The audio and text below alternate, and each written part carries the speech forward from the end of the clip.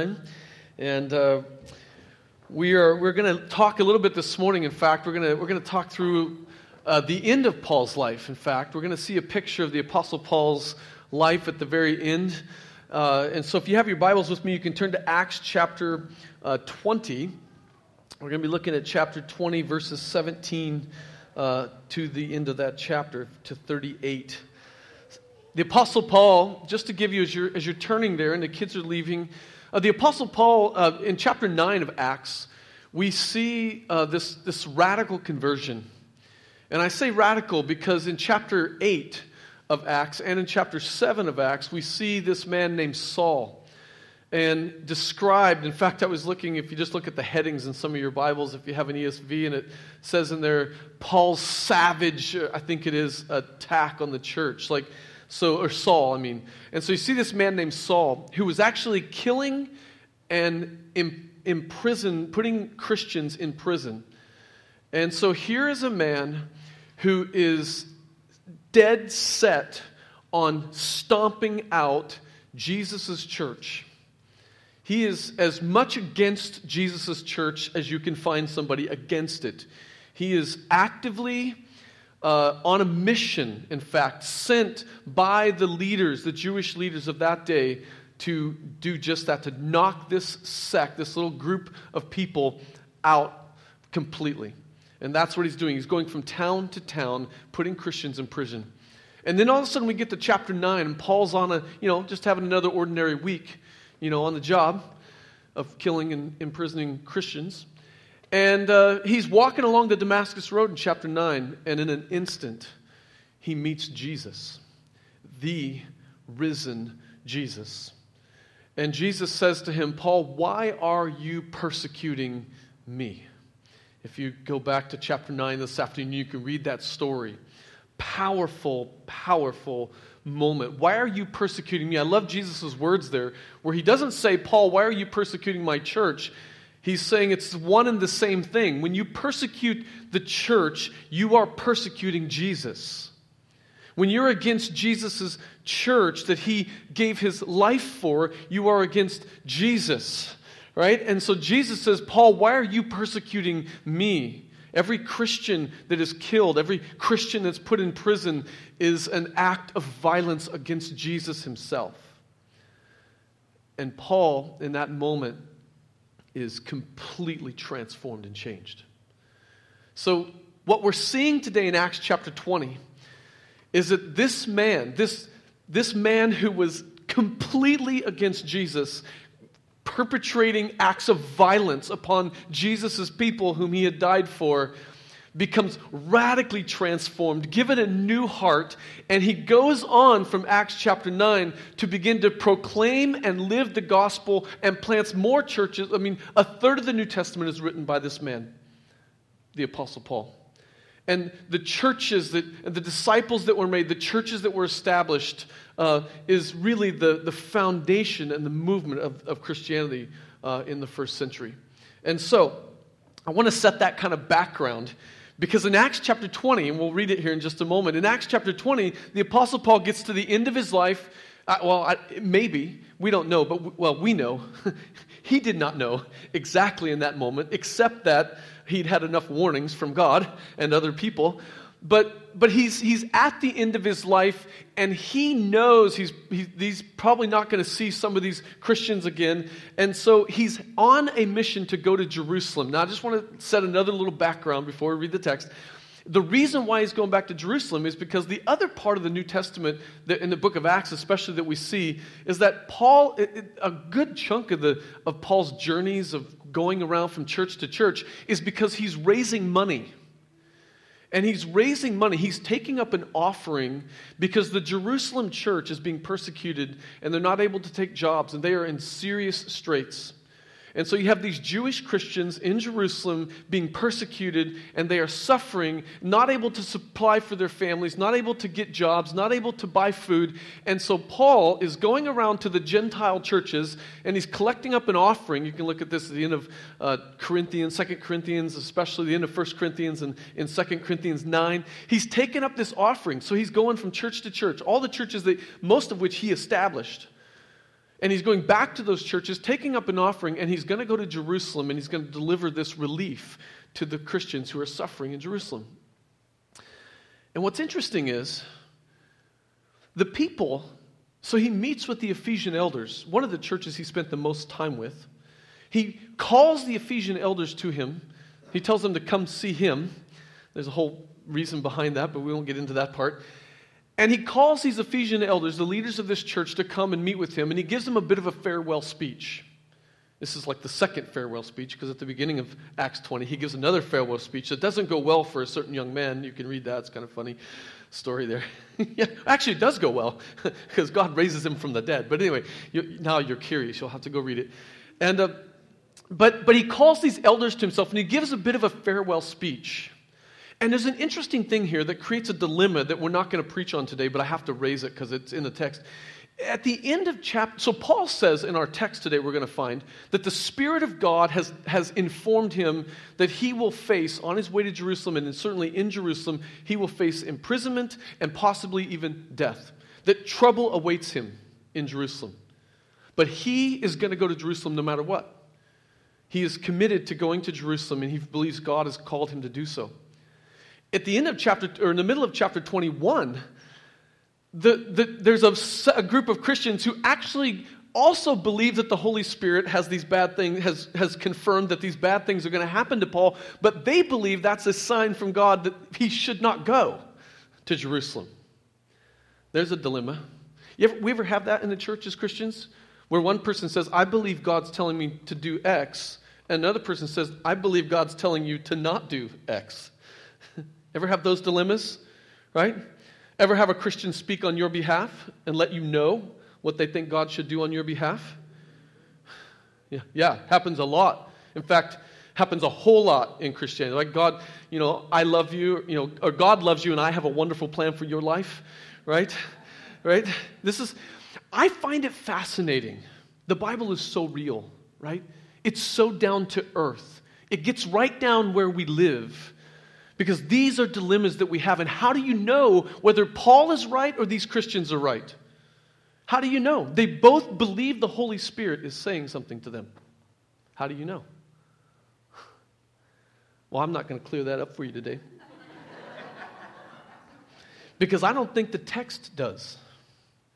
Paul simply is going to say, and we'll see this in the text as we go through it, Paul's simply going to say, I count my life as worth nothing compared to going and preaching the gospel. Paul's going to answer to them and go, look, if I'm going to die, I'm going to die. Right? And they're saying, Paul, you're going to die, don't go. The Spirit has told us. Paul says, no, I'm going. Right? In the end, God gets glory, right? That's what we're going to see. In the end, God is going to be glorified, and his church is going to be built up, and relief is going to get given to the poor, and Paul is going to die. All of those things are true. So was it God's will or not? I think we can say that answer is yes. But, yeah, we'll leave the other dilemma to you to wrestle with for the rest of your Christian life. And we will clear it up one day face to face in the presence of Jesus. So with that introduction to this little passage that we're going to look at, let's stand this morning as we read God's Word. Acts chapter 20, starting in verse 17. And we're just going to walk through this, and I want to particularly just let your mind think about Paul's life and his example of what it looks like to be a Christ-centered leader. We're going to talk about leadership today, but in particular, what it really looks like to learn to live and to love and to serve like Jesus, to spend our lives in that way. And so Paul's going to show us through his own life in his little farewell speech here a picture of that. So let us read God's Word. And we stand because this is God's Word. It's not mine. It's not yours. It's his Word to us. He is speaking to us today through his Word. And so let us receive it and hear it with ears that the Spirit of God would apply it to our lives. Verse 17. Now from Miletus he sent to Ephesus and called the elders of the church to come to him.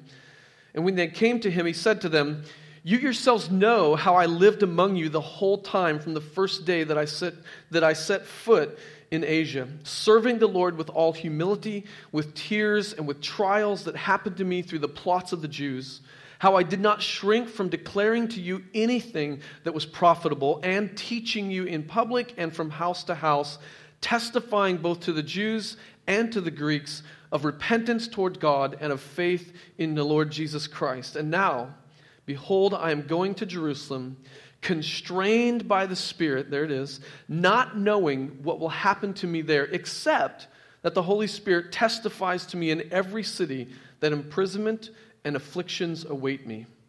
But I do not count my life of any value, nor as precious to myself, if only I may finish my course and the ministry that I received from the Lord Jesus to testify to the gospel of the grace of God.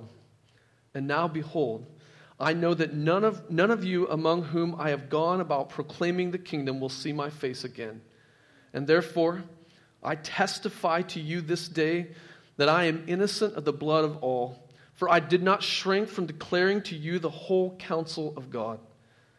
Pay careful attention to yourselves and to all the flock in which the Holy Spirit has made you overseers, to care for the church of God, which he obtained with his own blood. I know that after my departure, fierce wolves will come in among you, not sparing the flock, and from among your own selves will arise men speaking twisted things to draw away the disciples after them. Therefore be alert, remembering that for 3 years I did not cease night or day to admonish everyone with tears. And now I commend you to God and to the word of his grace, which is able to build you up and to give you the inheritance among all those who are sanctified. I coveted no one's silver or gold or apparel. You yourselves know that these hands ministered to my necessities and to those who were with me. In all things I have shown you that by working hard in this way, we must help the weak and remember the words of the Lord Jesus, how he himself said, "It is more blessed to give than to receive." And when he had said these things, he knelt down and he prayed with them all. And there was much weeping, and on the part of all, they embraced Paul and they kissed him, being sorrowful most of all because of the word he had spoken, that they would not see his face again. And they accompanied him to the ship. Let's pray. Our gracious God, help us to learn from the life of Paul. May our own lives today, by the power of your Spirit, be inspired to live and to love and to serve like Paul in every way. Lord, would you cause us to be stirred up, to desire, God, more and more to be your servants everywhere we go this week. That in everything we do, we would bear witness to who you are. And so, Lord, teach us today. Help me, I pray. Give me the strength to teach this word in this moment. And we pray in Jesus' name. Amen. You can be seated. I think it's an interesting thing in the Bible that almost a large majority of the leaders in the Bible did not finish their life well. You ever notice that? If you read through the Old Testament, a lot of the key leaders of the Old Testament did not finish their life well. They began in one way, but they didn't finish. And you've heard the saying, in fact, it's not how you start out in life, but it's how you finish in life that matters. And there's a whole list of leaders and a whole list of issues that came up in their lives that they did not handle well, that at the end of their life it tripped them up. Tons and tons, just a whole mess in the Old Testament of these things. And so I find it fascinating when we find somebody who finished well in their life, who actually finished their life well. And the Apostle Paul here gives us an example of someone who finished well. And I would hope and pray that we in this room, that we would also pray that we would finish well. That the God of the universe who lives in us, who's given his Spirit to us, would cause us to persevere to the end, right? To the very end, no matter what that would be. That we would be those who would finish our life and finish this race really, really well. Now, I want to just say that as we look at this passage of Paul's life, and he's going to, in a sense, testify to his ministry that he's had among them, he's going to give a testimony here in essence. I know that he's talking here to some elders in a church, shepherds in a church. And so we could literally just focus this whole message on what does it look like to be a shepherd of the church, to be in that role, an elder in a church. But I want to broaden this out because the very things that Paul is going to share about his life pertain to every one of us. Because Paul is simply trying to live like Jesus, right? That's what he's doing. And I would commend to you today that everything about Paul's life is commended to you as well, to pray that the God of the universe would do this very same work, would give you the same heart and the same attitude and the same desire to see the gospel go forth, that you would view your life in the same way that Paul viewed his life, because Paul is seeking to view his life and his ministry the same way that Jesus viewed life and ministry. And so I want to say this at the start. Every person in this room is a leader of sorts. Every single one of you. You lead in some way. There are people in your life whom you influence every single solitary day. People that are watching you, you may not even know who they are. You may not realize how much your life counts, how much God is working for you. But you and I, every one of us, including the young children in this room, are leading in some way. You have some kind of influence over someone in some way. And so let me just challenge you that while Paul's talking about elders, which is a particular type of leadership, he's talking to these elders in a church. In reality, every one of us in general are leaders of some sort. And we need to pray that God would give us the ability to have the right kind of a godly, Christ-centered kind of leadership or influence on the people around us. That we would be effective in the people, gospel effective in the people that we influence, the people that we are leading. Whether it's you're a business owner, whether you're a store clerk, whether you're a nurse or a doctor, whether you're a mom or a dad, whatever way, whether you are a teammate on a sports team, you are influencing people in some way. And so which way are you influencing them today? The Apostle Paul is going to testify to how he has influenced these leaders in the church. And he's not telling them something they don't know. Listen to what he says here. And listen to these characteristics. He says, you yourselves know. See, you already know this. But let me just testify to this. He says, you already know these things. And I want you to notice what he begins with. Paul begins first, he says, you know how I what? How I lived among you.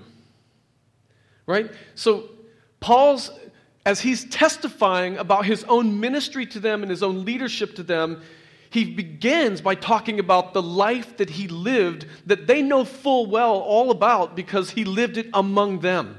Right? His life had an impact on them, and they know exactly how he lived. It's really important for me to say that because he's going to then also talk about his teaching. So he's talking about how he lived and how he taught. The reason why that matters is because I was having a conversation, it's probably been 9-10 months ago. I was with somebody, not anybody here, not even in this state. We were in a bit of a little serious discussion.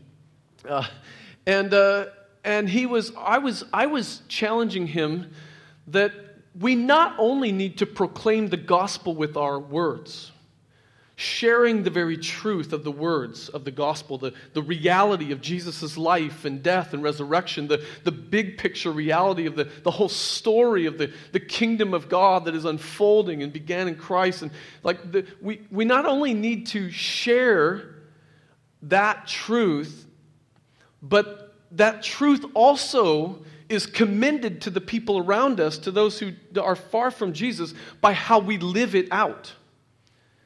Right?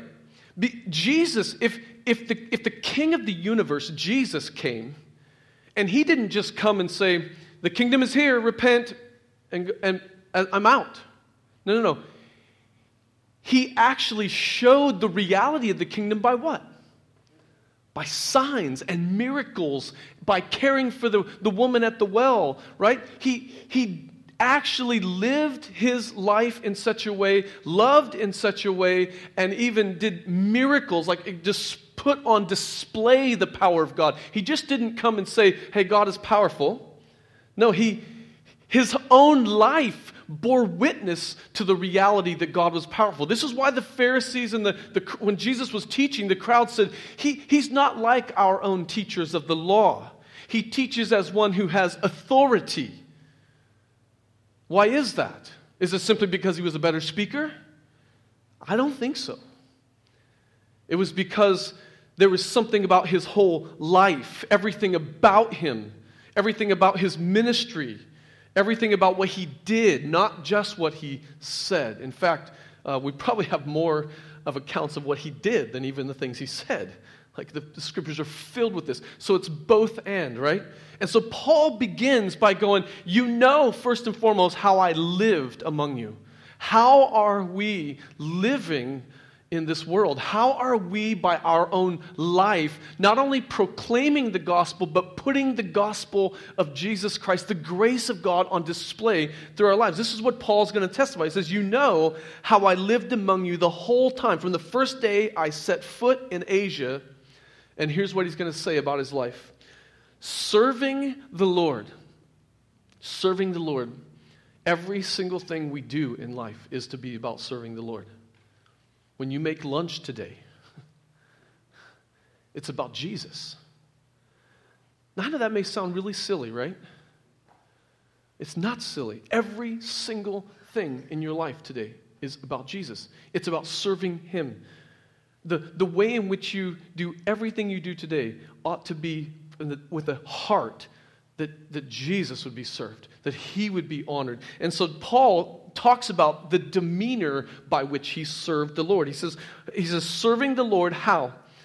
With all humility. I love how he doesn't just say in a humble way, with all humility. If there's anything missing in this world right now, and maybe especially in Jesus' church, it's this.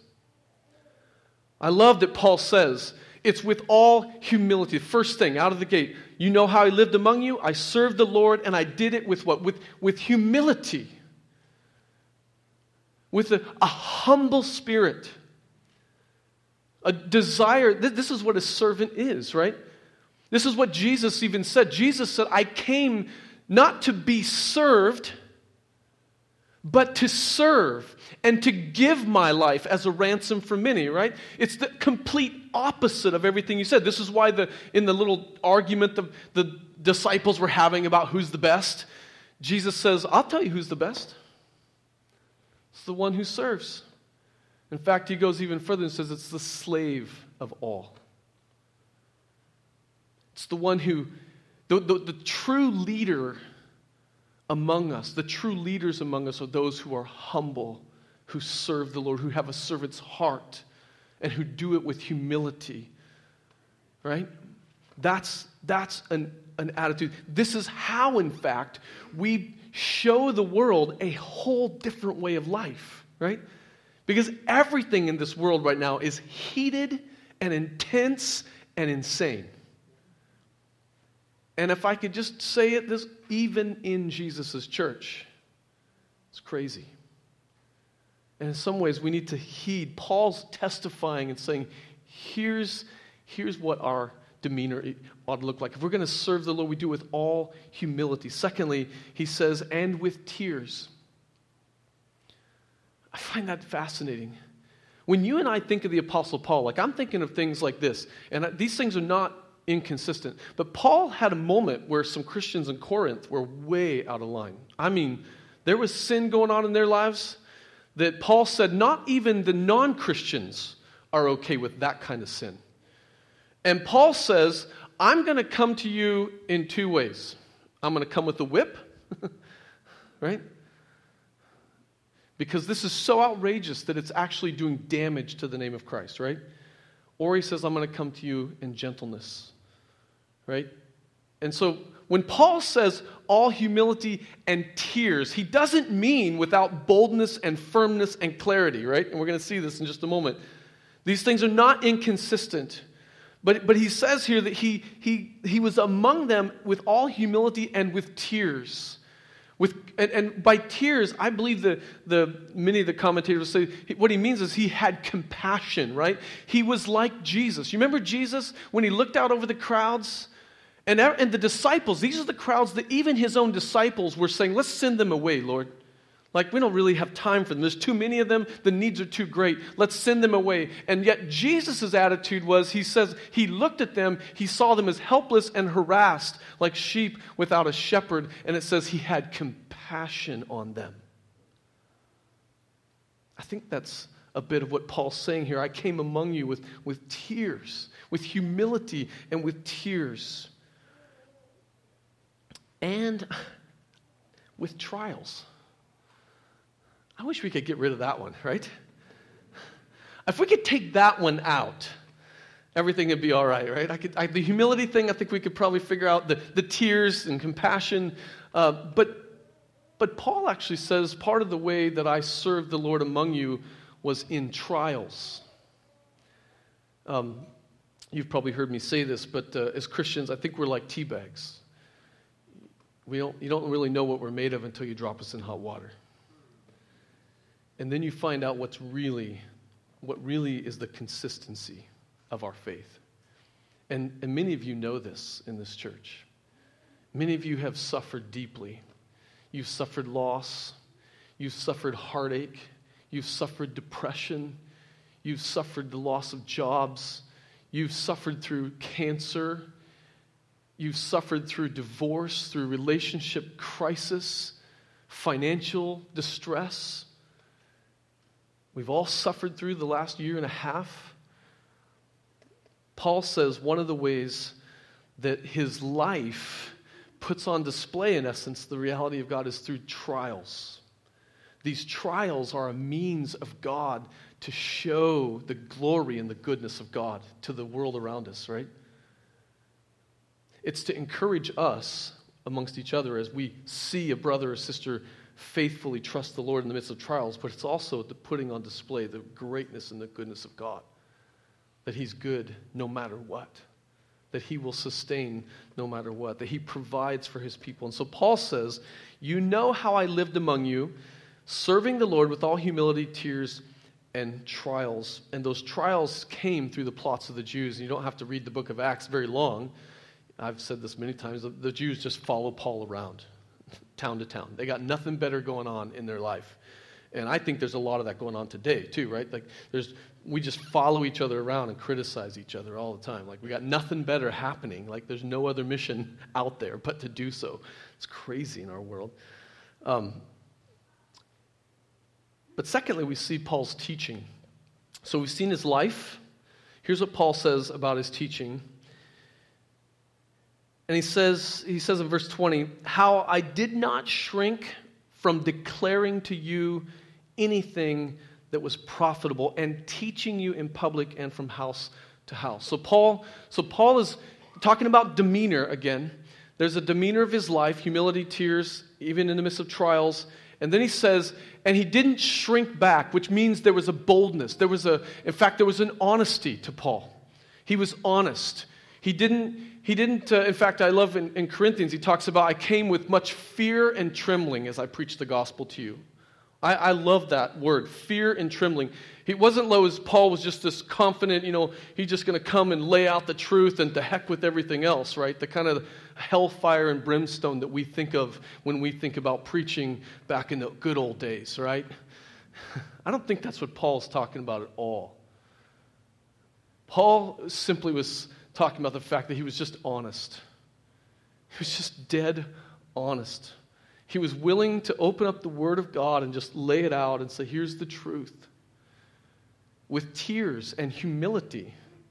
Not with pulpit pounding, but with humility, with tears, with compassion, with pleading and urging.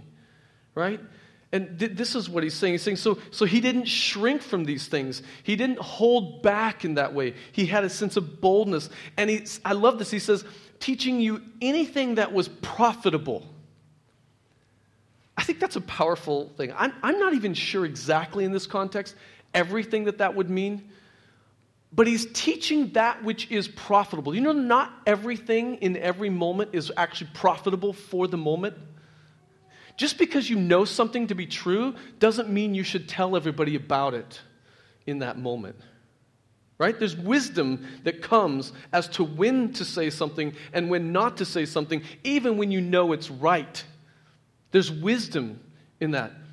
And the Apostle Paul put that on display. He says, I taught you everything that was profitable, and we're going to find out what that is, and teaching you in public. So he taught in public squares, in public places, and from house to house.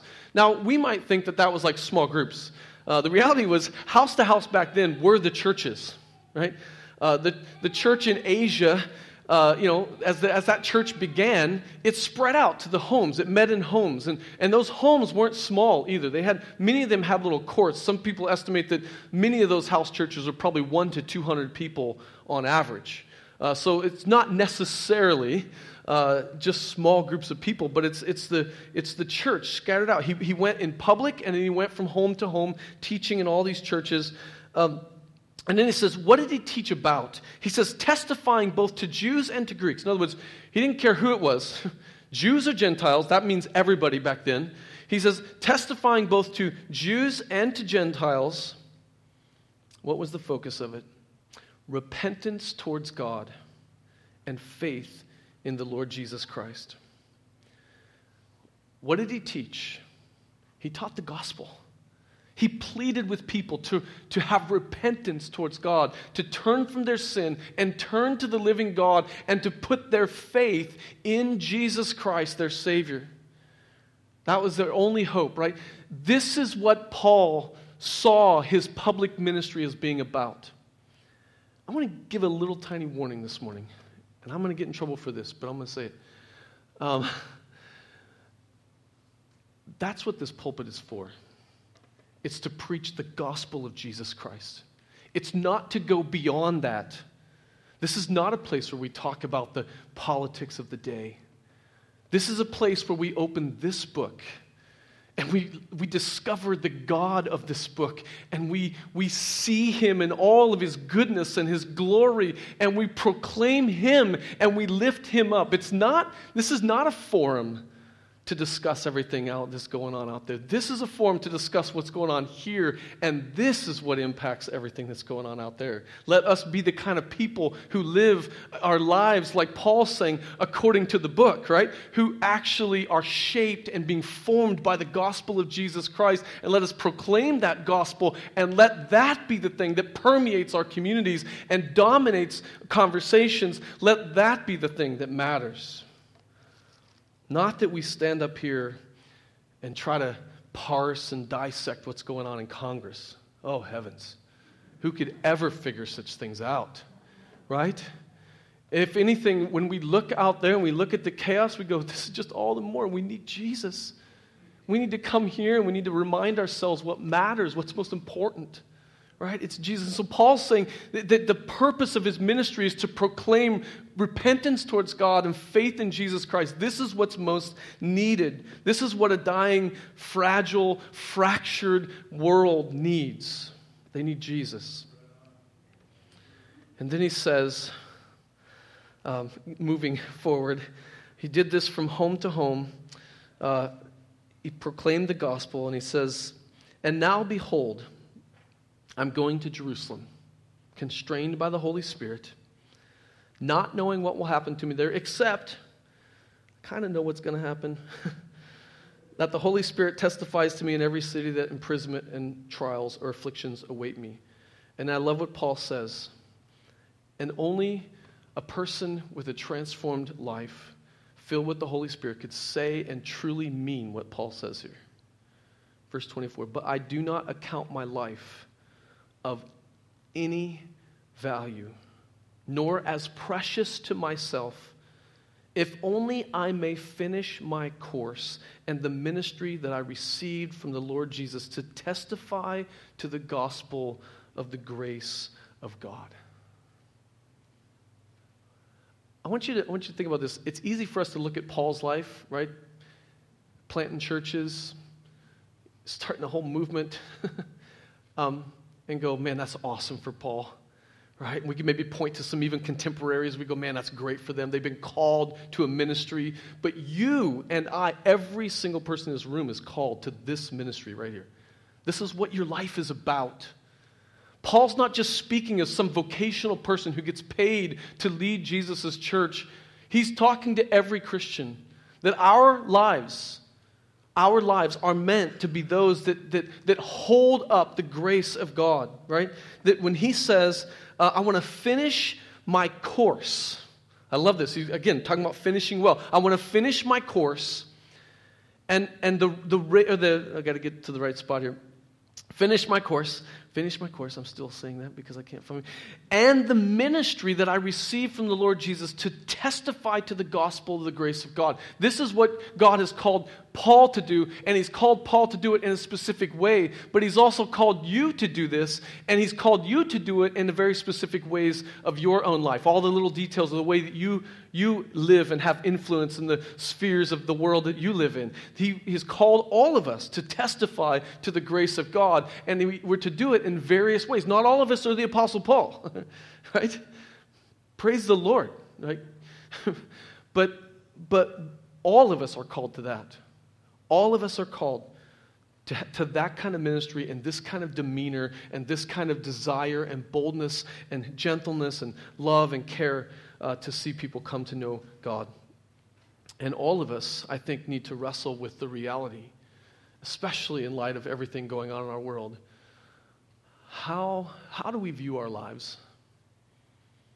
How do we view our lives? What is a God-centered, Christ-centered, gospel-focused, worthy risk look like? I think our missionaries in India put that on display all the time. They don't count their lives as precious to themselves. And that doesn't mean that they're all wanting to die. If you've ever talked to actual Christians who've lived in persecuted places where you could die, they're not like these big, they're not out there like, man, they're just giants in the faith. No, they're scared to death just like you and I are. My wife and I went to a Voice of the Martyrs conference a number of years ago, and we got to meet one of the people that we prayed for this person as a church years ago, that they would get released from prison in Iran. And we went to this Voice of the Martyrs conference here in Washington, and lo and behold, that person was there and spoke. We didn't know that. It's crazy. But I was so humbled by the way he spoke, humbled by his simple Christianity, his simple yet deep faith and trust in Jesus Christ. And I was humbled by the fact that he wasn't up there sharing some bravado of a story of how God is, how he's so strong and God just did. No, his only thing was that Jesus just worked big. And I remember him saying so much about, we are scared every day. We're fearful about what awaits us. And yet, Jesus is more precious than their life. They're fearful of dying, and yet Jesus is more precious than their own life. I don't think any of us in the room here are like, yeah, take me today. Right? Maybe some of you are. I don't know. But do we really count Jesus as being more precious than our life? Can we say with Paul that I account my life as no value, nor as precious to myself, but only that I would finish the course, only that I would testify to the grace of God? Can I say that in my life? Man, I hope. So Paul, in sharing this, we're going to turn a page here in just a moment. Paul, in sharing this, he's testifying to them. He's simply sharing his life. Here's what they already know. Let me just recount this in this moment like a farewell kind of speech. Let me give you this thing. And what Paul's doing is he's doing what leaders need to do. Leaders need to not only motivate people, but leaders are actually best when we actually inspire people. Not simply by what we say, but also by how we live. And in fact, I think with the age of internet and media and there's a lot of talk nowadays, right? A lot of talk and very little action, right? And leadership, if we're going to have influence on people, then we have to roll the sleeves up and actually have compassion on people and care for people and live lives of humility with tears, serving in the midst of trials, serving in the midst of difficulties, having the heart of God, having the mind of Christ in us. So Paul, having shared this, he's now going to turn to them And he says, now behold, I know that none of you among whom I have gone about proclaiming the kingdom of God will see my face again. So he gives us bad news.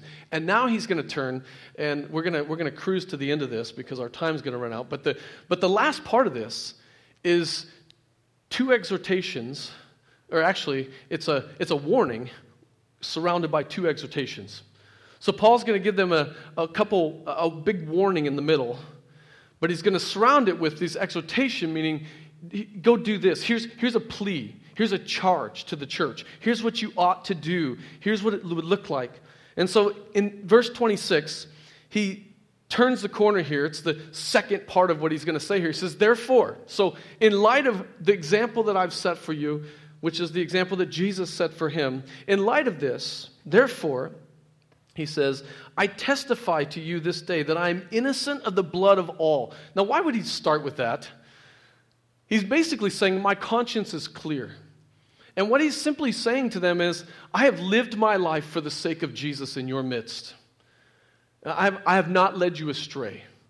I haven't sought to lead you away from Jesus. I've lived my life in such a way that Jesus would be glorified in my life, that you would be commended to live like Christ. So he's just simply saying, my conscience is clear. Actually, other places, the Apostle Paul says this when he is exhorting leaders. He says to lead with a clear conscience. He'll end his phrases in a couple different places, like in Philippians. He says to have a clear conscience before God and men. And he says, so verse 27, he says, he says it again, for I didn't shrink back from declaring to you the whole counsel of God. Now, that doesn't mean that Paul taught them everything there is to know about God, because there's no one alive who could do such things. But what Paul's saying is that I laid out to you everything I could, all that I could tell you about God, I tried to tell you about him. I didn't like pick and choose, right? He says, I taught you the whole counsel of God's word. This is one of the reasons why at Timberline, especially if you're new here, you may not know this, that we teach through most often books of the Bible. Because we as teachers and pastors at times, we like our pet subjects, right? Like we could talk about, like this summer, really. I mean, we've been able to do a few messages here and there, right? We're doing a couple things. But when it gets back to fall, we're going to dive back into a book of the Bible, and we're going to go through it verse by verse. And the reason why we do that is because it keeps our own hearts at check, number one.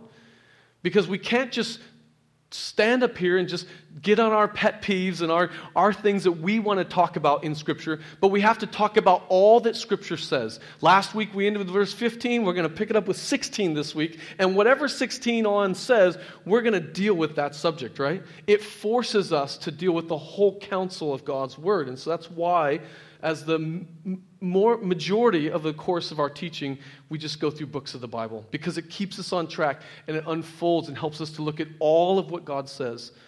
And so Paul's simply saying to them, this is the way he taught. He unfolded all the counsel of God's word. He didn't pick and choose. He sought to teach them the whole picture. And then he gives them an exhortation that says, pay careful attention. Now here he's speaking directly to these elders. Verse 28, pay careful attention to yourselves and to all the flock. I love that. He first says, if you're going to be a good leader, and he's talking to these elders who are going to shepherd the church, but I want you just to think about this in all of your lives. He says, if you're going to be a good leader, you need to first pay attention to your own life. The worst kind of leader is the hypocrite, right? None of us in this room likes a hypocrite who says one thing and does another. Like, that drives us crazy. And yet, we all are hypocrites, right? We all, at some level, don't live up to the truth that we believe. Am I right? You guys are kind of like not with me here. Yeah. I just called you all hypocrites. At least you could be mad about it, okay? But that's the reality, right? And so the first thing, if you're going to lead, is to first examine your own life. Is to first, in fact, one of the greatest ways to not be a jerk when you're trying to discipline somebody like your kids or your neighbor, your friend, when you're actually trying to call them on something, the best and first place to start, which is what Scripture says, is to start with your own stuff first. Kill your own sin, and then, what does Jesus say? Take the log out of your eye, and then you'll see clearly the little speck, right? That's what Paul's saying. He's saying, pay attention to yourself Lead yourself well and to the flock of God. God in his grace has given elders and shepherds to his church to lead and to care and to protect and to feed and to encourage. And so he's encouraging them, pay careful attention to this. This is really important. And why is it important that you lead well? Because the church are the people that Jesus has purchased with his own blood, he says. Like when you look at your neighbor, if your neighbor is a believer, that person has been purchased. The God of the universe sent his son to die on a cross in your place and shed his blood in your place, that you would be saved from the wrath of God, that you would not taste death, but that you would have life to the fullest, what is truly life, in fact. This is what God has done. And so this is why we should take it very, very serious. And then he gives the warning in verse 29. Why does it matter that Jesus is gracious to give shepherds to the church? Because Paul says, I know that when I leave, there's going to be wolves that are going to come in among you. You know what? Here's one more little thing, and then we better take communion. We're way more afraid sometimes of what's going on, the influence of the world out there on us in here. But do you know what? In the Bible, it's never that way. The actual enemies in the Bible to the church and to Israel were actually from within. He says wolves are going to come in and be among you. Right? I mean, the non-Christian friends that I have, they don't care about the gospel, really. They're not somehow trying to stomp out the gospel. They just don't care about it, right? The real danger and threat to the church is right here in this room. It's us. We need to hold each other accountable and encourage one another and keep each other on the gospel, right? In the Word of God, on track here, because that's the most important thing. And when we start getting off track there, then we're the ones that become a threat to the church. We could easily begin to teach things that are not true and lead people astray. And so Paul says, when I leave, there's going to be those who come in among you, and they're not going to spare the flock. They're not even sometimes going to know it. But they will speak twisted things and draw away disciples. In fact, that book by Alyssa Childers, that's her story.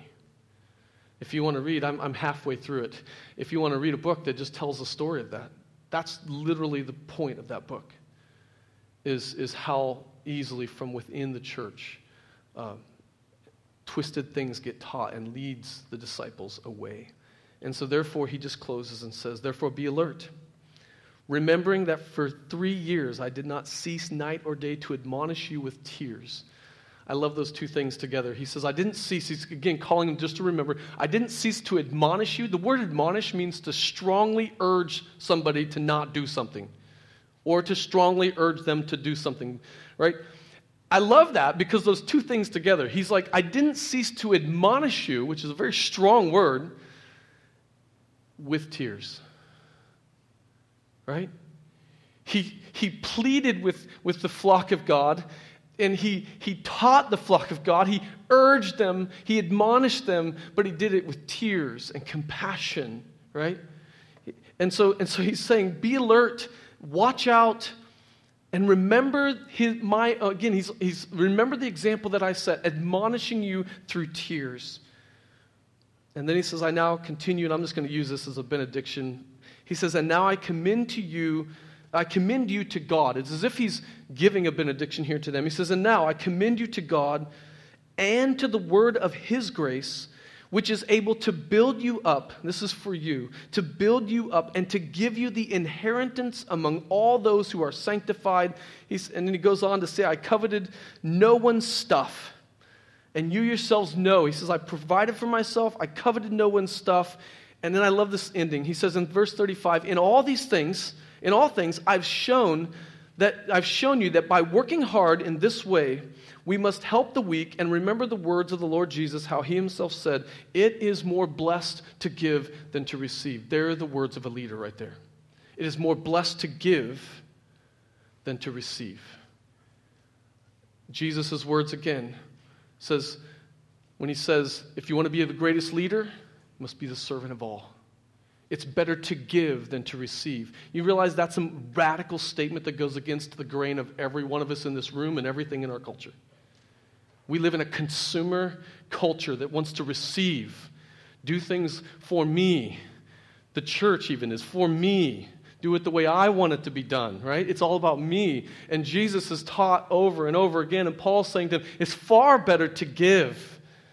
It's far better to pour yourself out for the sake of the gospel than to always just be getting, right? It's more blessed to give than to receive. Man, I'm going to just stop right there and go to communion, all right? But we're going to take communion, and I've really already said what it's about. But communion is that moment where we come together at this table. This is where our unity comes from, right? Our unity is around what Jesus Christ has done for us. There are lots of things in this room that we would disagree about. I mean lots of stuff. If we were to have coffee, we could probably get into the weeds. But this is our unity right here. This is what brings us together. It's what Jesus Christ has done for us on the cross. And when we celebrate it together, we are coming together to say we are one people, being formed into the image of Christ, who have been purchased by his blood, who are being made new day by day by day, and we celebrate what Christ himself has done. And so if you're a Christian here today, if you're a believer in Jesus Christ, you believe that Jesus Christ died for your sins, and you have trusted in him as your Savior and Lord, then I invite you today to come and take these elements and remember his life and remember his death for you and his blood shed on the cross. Let me pray. Father, thank you for your mercy to us today. Thank you for blessing us. Thank you, God, for giving us an example that your Son is the ultimate picture of what it means to be a leader, what it means to lead. And thank you for examples like the Apostle Paul, who's not some giant of a man, but he's simply a man. In fact, a very sinful man whom you transformed and changed by the power of your Spirit. And you made him a brand new person. And you've done that, God, for many of us in this room. You've made us brand new people. And I pray, God, that we would seek to learn from Christ and learn from examples like Paul, that we would live and love and serve in such a way that it would put you on display to the world around. God, please do this in us, I pray. And we ask this in your name. Amen.